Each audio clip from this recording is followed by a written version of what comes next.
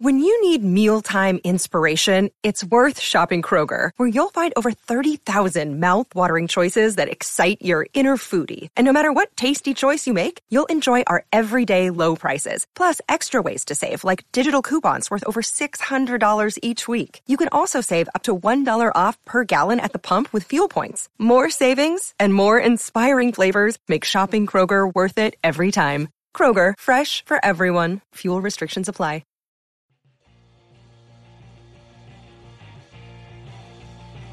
You're listening to the E2C Network, podcast by Auburn fans for Auburn fans. Brought to you by the Auburn Uniform Database. Visit them at auburnuniforms.com.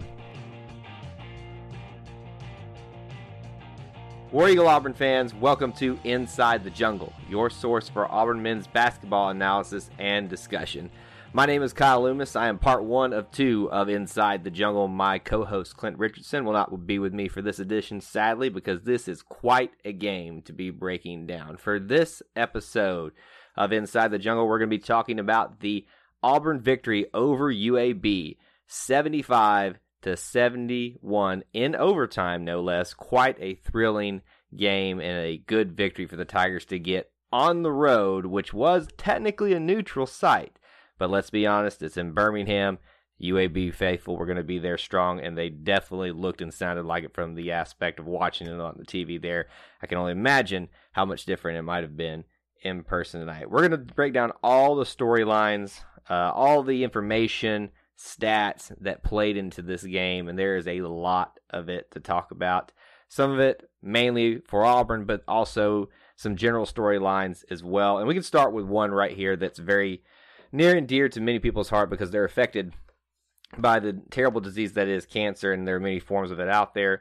Mike Slive was a former commissioner for the SEC and Conference USA. And with Auburn representing the SEC, UAB representing Conference USA, this was the perfect opportunity to honor the late commissioner for both conferences and to kind of put his name, his stamp on his legacy here and to bring awareness to prostate cancer.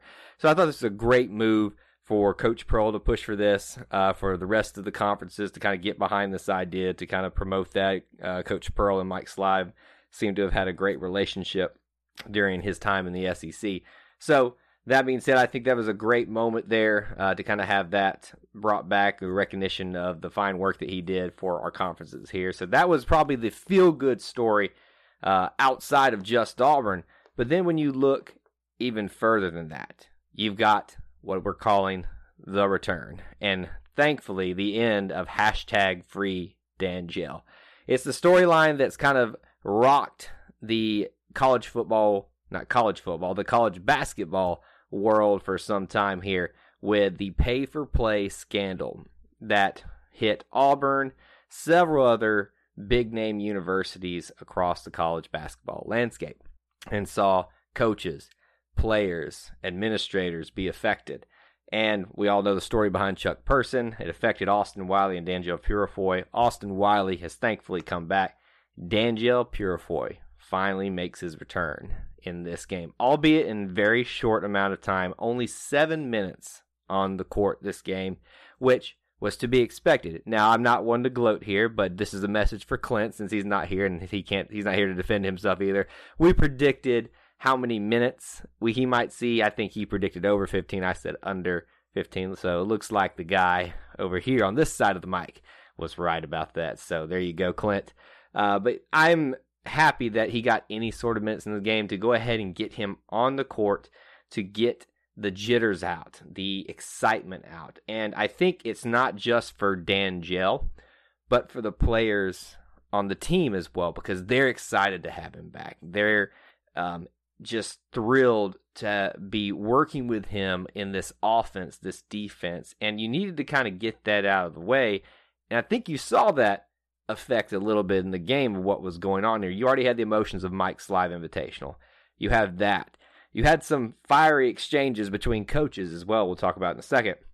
But that aspect of it there, I'm glad it got it out of the way, and we can move forward in the next game and try to find ways to work Danjel Purifoy more and more to the game. And we're going to have to give him some time. Coach Pearl asked us of that this past week. He said, make sure you are patient with him. let him get back into the flow in the field of things, and give patience to Coach Pearl and the staff to find time for him to play there. Only 7 minutes of playing time. He did get his first basket in a year and a half, basically. 2 points for him, 1 for 2 from the field.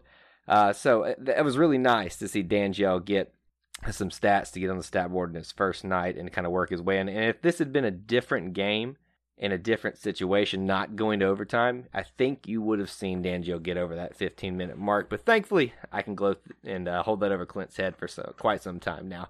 But delving a little bit more into the actual game here, we talked about the emotions of a little bit, and it leading to the question of, is this becoming, or is this already a rivalry between Auburn and UAB? Now, they did have somewhat of a rivalry dating back to the Cliff Ellis era, beyond that. And then if you think about it, Coach Pearl has tried to kind of pitch this as a rivalry that he wants to see renewed. And 4 out of the 5 years that he's been here, we have played UAB. And I really hope that this continues, because while it is, and I've used this comparison and I kind of hate it, but if you compare the Alabama and Tennessee rivalry in football, Alabama dominates it, but it's still called a rivalry. They even call it, is it the second or third weekend in October or something like that? This could be the second weekend in December for Auburn and UAB and make it a big time game in the BJCC every time, or even bounce back and forth between their arena, Auburn Arena, and then back to the BJCC. I would love to see that. We'd love to hear from you guys, because there's been some debate about this as well. Is this a rivalry?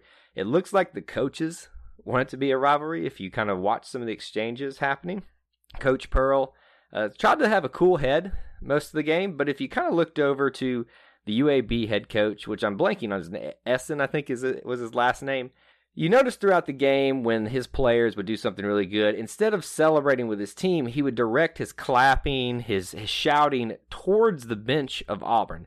Now, there had already been some questionable calls in this game, and I know I've got my orange and blue glasses on here, but all that rolled into one, and the continued revving up of his own fans by the UAB head coach, the gestures, the noises he was making towards the Auburn bench finally got under Coach Pearl's skin. And you saw the two of them have an exchange and have to be not necessarily separated, but they came towards each other, and then the referees and the rest of the coaches stepped in. And there was quite a yelling match, and if you looked at after the game too, Coach Pearl did not look too happy with him and did not really want to give him much on the handshake and kind of congratulate him for the win. So emotions were running high. The rivalry seems to be real and alive right now for the coaches. My question, and bigger question, is, do you, the fans, want it? And I think there's some mixed feelings on that. I personally would love to see that. So that's all your emotional storylines from this game. Let's delve a little bit into the stats. And to begin that, we ask the question always on this show, was this a complete game? And for me, I think if you look across the board here, if you watch the game, you would say definitely no. If you look at some of the stats, you'd probably say no. So I'm going to stay with that and say this was not a complete game, which will make Clint very happy. So let's look at the stats here. We'll start with the team side of things. And if you look across this, there is no reason that UAB shouldn't have won this game. They won several categories, some very key categories, and we're going to get to one crucial one, the reason why Auburn won this game, and it's a very good sign for the Tigers. Field goal percentage from the field, Auburn with 39%, UAB 44%. So 3-point land, 18% for Auburn, very under par, 31% for UAB. Free throws, 79% for Auburn, 55% for UAB. A little bit more on that in just a second.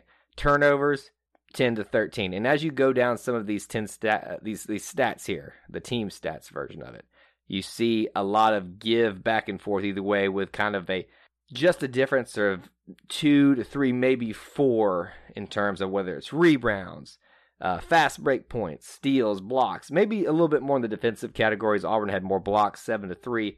But this was a very even statistical game, except for that free throw column. And this is the difference in why Auburn won, especially in overtime.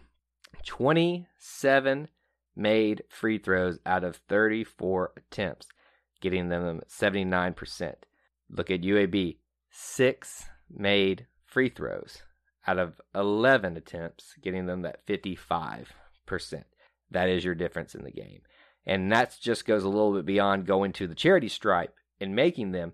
This was the difference in play for Auburn tonight. You saw them when the three-point shot was not going down, and it clearly wasn't at 18%.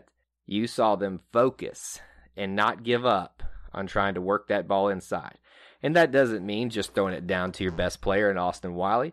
That means guards taking that extra step inside the arc and taking higher percentage jumpers, driving the ball for higher percentage shots, and then getting to the free throw line, making dunk passes, throwing it up for alley-oops. There was a lot of utilization of the ball inside the arc tonight, which I really liked, and they didn't panic. They didn't give up on it.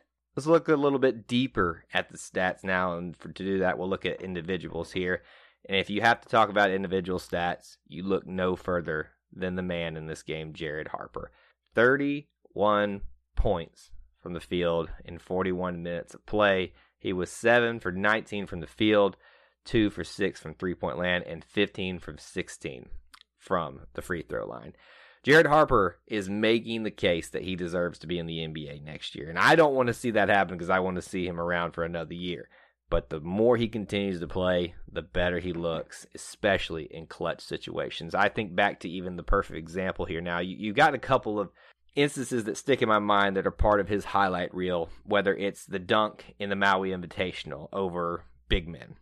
It's the no-look alley-oop passes in the middle of the lane to his big men. Then there's stuff like the downtown three-pointers from way beyond the arc. And then you've got these coast-to-coast where he gets a rebound himself and goes from one end to the other for the layup in very crucial situations. He is just an outstanding player. He has taken his game to yet again another level.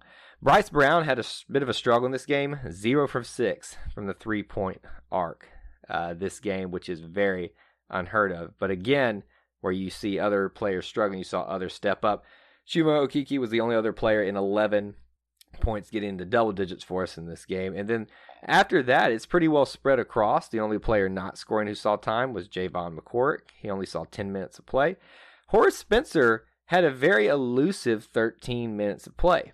I thought he was in the game a lot more, and I think that speaks to the energy that he brings, the moments where he plays really in a smart level and does some very smart things. And I really continue to admire what Horace Spencer is doing this game. And then Austin Wiley only had 6 points, but again, they came at such crucial moments, and he did other things such as having a tremendous amount of blocks again, that it felt like he had more of a presence in this game than he actually did.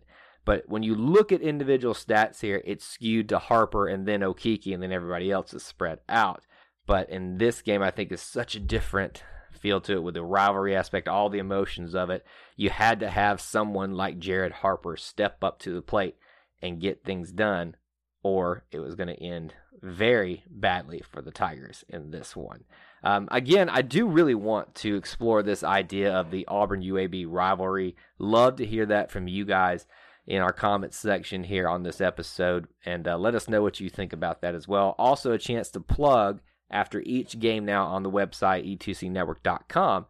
I, myself, am doing an article with 3-point thoughts, just storylines, ideas that come to my head after each game. Make sure you go check those out, coming shortly after each game for Auburn the rest of the season. Let's move on to the next game of the non-conference play, and this is going to be the final 3 games that we're moving into here. And as we've talked about in this 5-game stretch to end non-conference play, none of these are pushovers. We've seen that with this UAB game. We've seen that with several other teams. And now you're going to be facing a team in NC State who holds the same record as Auburn at 9-1 coming into play. Now, I will argue that when you look at this NC State team, it's a little bit different in terms of perception. If you look at their schedule, Auburn clearly has faced the tougher schedule, with that one loss being to the then number 1 Duke. NC State, however, has one loss to a number 22 Wisconsin team at the time. So you look at that, you kind of see a little bit of difference there, but they have a quality loss. I think the big difference is the quality wins, in my opinion. Their biggest wins come against Vandy and Penn State. Vandy being a pretty good SEC team, Penn State being a Big Ten team, so they've got to be able to but at least compete on that level somewhat. So you kind of put that in that category. This is not one I would put on their resume, but there's at least some similarities there for them and Auburn. UNC Asheville, they both played them, they both stomped them. So they at least both are able to take care of business on that point. I think this is going to be a very tight game. If you were already worn out after the Auburn UAB game, you need to come ready for a dogfight in NC State's arena. It's going to be an away game. It's going to be 7 o'clock p.m. Eastern Time on ESPN2 this Wednesday, the 19th. Come ready for a dogfight down there. I think it's going to be a very evenly matched game. And then I think, honestly, with the 3 games left, this is the toughest test for the Tigers for the rest of the season. Nothing against North Florida. Definitely nothing against Murray State because they are just dangerous. But I think NC State on the road is Auburn's last chance to just stamp their non-conference schedule and say, we are a team that deserves to not just be in the tournament, not just be a top 3 seed, but possibly, if they can do it all in SEC play, a number 1 seed. This is Auburn's chance to put their stamp on the non-conference play here with an NC State victory on the road. And remember, NC State will be coming to Auburn in the next season. So it'll be exciting to hopefully hand them a loss there in North Carolina, but then do it again the next year in Auburn Arena. So we'll be watching how the Tigers play there. That's all I have for you on this edition, breaking down the UAB game and then taking a look ahead to the NC State game. Again, love to hear all your thoughts of that in the comment section below. Before I go, I'll let you know where you can find me on social media. Twitter at TigerEye24. You can find me to talk basketball, football, anything Auburn that you want to discuss. Until we talk to you next time, War Eagle.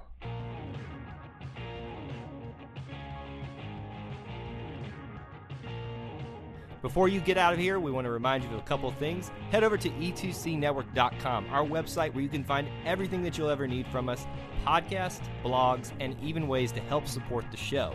If you want to find individual episodes, you can download all of these on iTunes, SoundCloud, and Google Play. So until we see you again, I want to remind you of one thing, that here at the network, we believe in Auburn and love it. The only question remains, do you?